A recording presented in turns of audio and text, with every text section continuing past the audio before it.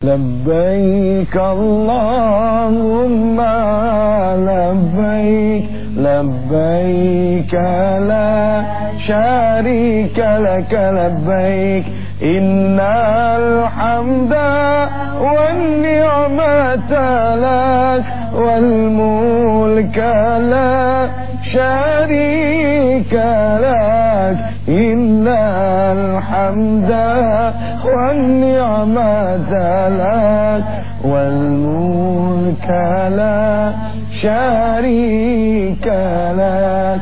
Pergi haji ke tanah suci, memenuhi panggilan ilahi, bersihkan hati, sucikan diri kepada Allah Rabbul Izzati.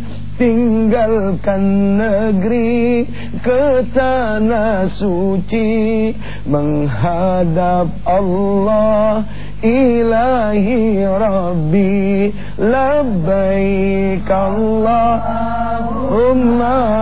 labbaik labbaik la syarika laka labbaik innal hamda wan ni'mata lak wal mulka la syarika lak innal hamda wan ni'mata lak wal mulka la syarika lak.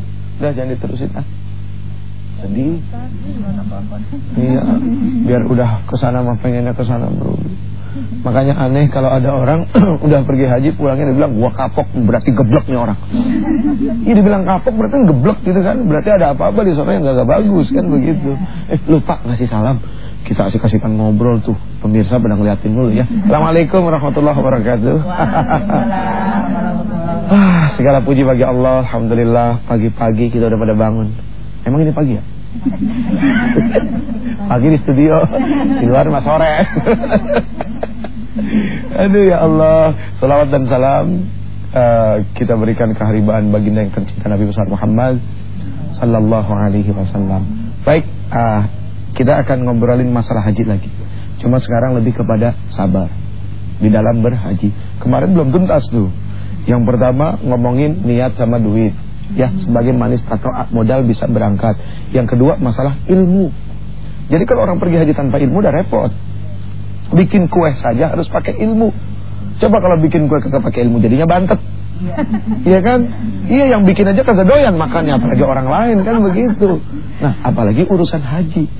Kalau kita pergi haji pakai ilmu, itu masuk masjid aja pakai kaki kanan masuknya. Karena pakai ilmu, tahu. Gitu kan? Jadi begitu masuk masjid aja kaki kanan. Kaki aja udah taat sama Allah.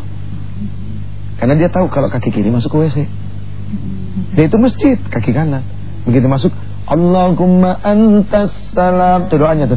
Wa minkas salam wa ilaika ya'udus salam. Fahayyina Rabbana bis salam wa adkhilna al-jannata daras salam. Tabarakta Rabbana wa ta'alaita ya dzal jalali wal ikram. Baru masuk pakai kaki kanan udah dikasih keselamatan sama Allah. Bahkan diteruskan, Allahumma ghfirli dzunubi. Ya Allah, ampuni dosaku. Baru masuk masjid udah diampuni sama Allah. Waftahli, minta dibukakan abwaab rahmatik, minta dibukakan pintu rahmat. Masuk ke dalam Masjidil Haram ya. Kalau bisa lewat babus salam karena sunnah dapat pahala tambahan. Tapi kalau enggak ya enggak apa-apalah ya, soalnya ribet karena begitu banyak orang di sana. Masuk, lihat Ka'bah, bohong kalau nggak nangis, bohong kalau tidak meneteskan air mata. Tapi ada juga yang begitu melihat Ka'bah, oh biasa-biasa aja. Dan jangan disalahin dulu, karena hati orang masing-masing.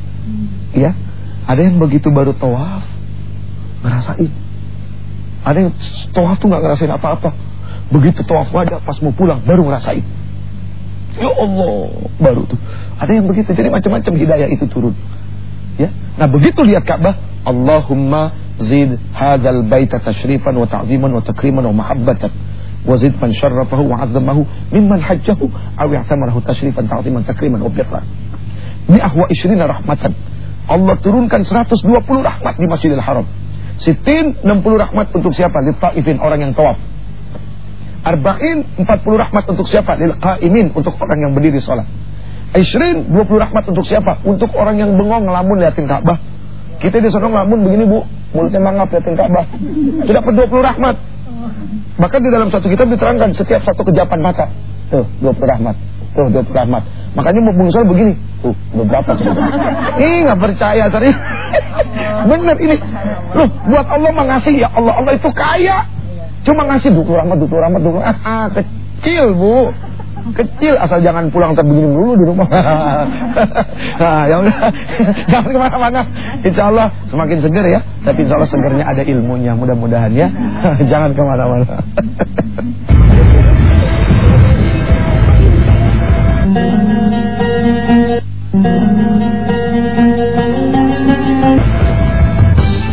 Baik pemirsa, yang insya Allah dimuliakan Allah Subhanahu Wa Taala. Kebetulan di antara yang hadir di studio ini ada salah satu yang sudah berangkat menunaikan ibadah haji. Jadi nggak ada salahnya kalau kita coba dengerin apa sih pengalaman yang paling pahit. Jangan yang mengenakan. Kalau yang mengenakan itu nggak akan ada komplain. Justru ujian itu adalah di saat yang paling pahit, di mana kita harus bersabar. Karena tema kita adalah sabar di dalam berhaji. Mangga Ibu Hajjah, silakan.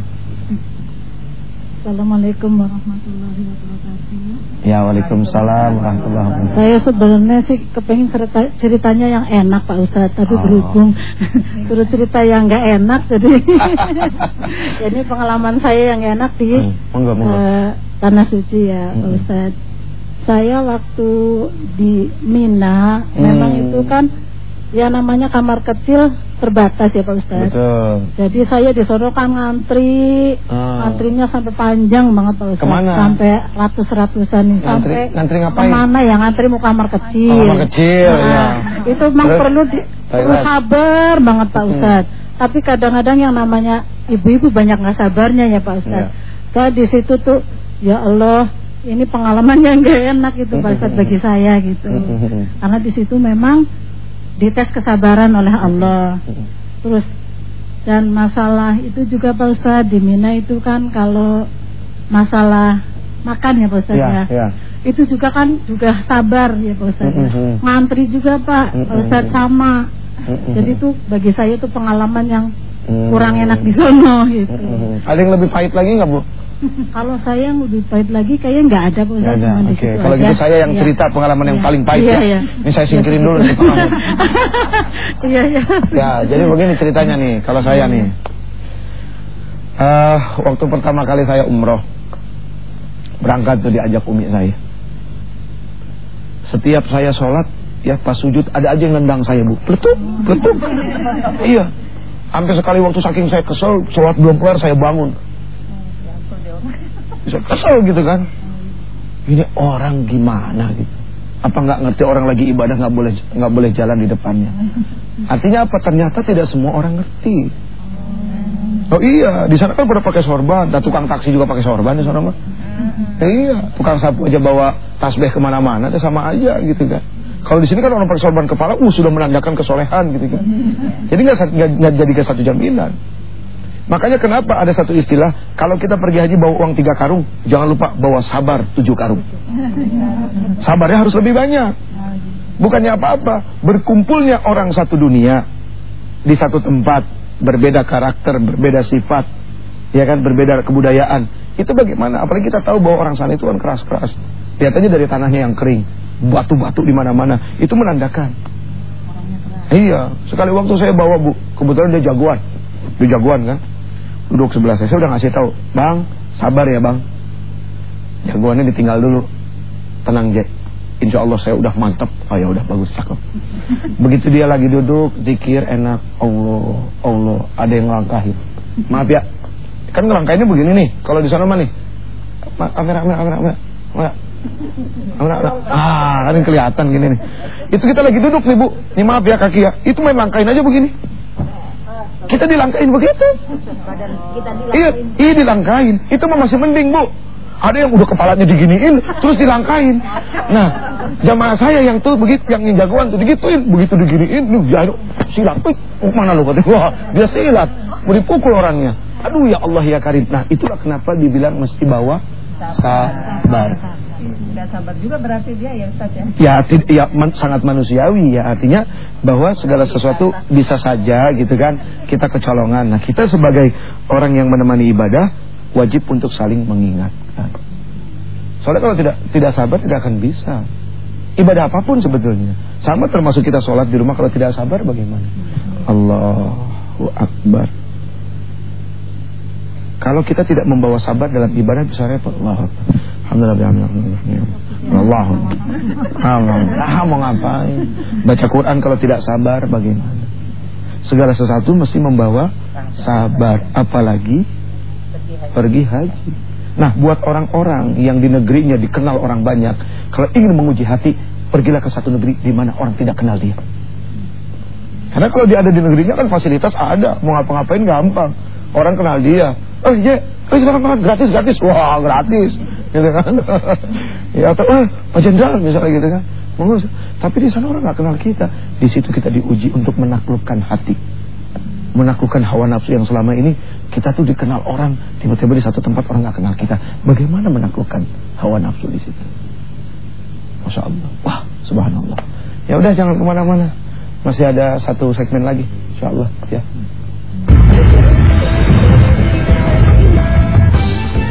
Baik hadirin yang insya Allah dimuliakan Allah Subhanahu Wa Taala. Siapapun manusia pasti kepengen ya bisa pergi menunaikan ibadah haji, apalagi sekarang haji itu susah Bu. Yang daftar sekarang belum tentu bisa dapat sekarang, bisa nunggu 3 tahun sampai 4 tahun. Makanya 4 tahun belakangan ini saya nggak berangkat. Saya cuma berangkat umroh setahun 2 kali. Alhamdulillah gratis, nggak pernah bayar, bahkan pulang malah dikasih duit. Alhamdulillah. Alhamdulillah. Itu rezeki namanya dari Allah. Ya, duh ya Allah ya Karim. Nanti kalau ada yang berangkat, jangan suka ngeberatin. Ya. Iya, terkadang kan keluarga itu ada hawa, ya manusiawi lah ya, namanya ditinggal gitu kan ya. Cuma jangan terlalu diberatin. Kesian nanti yang berangkat juga di sana tidak ikhlas praktek ibadahnya karena kepikiran sama anak-anaknya. Saya aja harus mengikhlaskan istri saya. Sampai sekali waktu saya tanya sama istri saya, "Mi, 28 hari kamu pergi, kamu pikirin syahwat saya enggak?" Hebat dong seorang suami mengizinkan istrinya pergi haji, apalagi yang sampai 41 hari ditanya. Apakah sang istri sudah bertanya kepada suami, "Abang bagaimana dengan syahwatmu?" Minta keridoannya suami.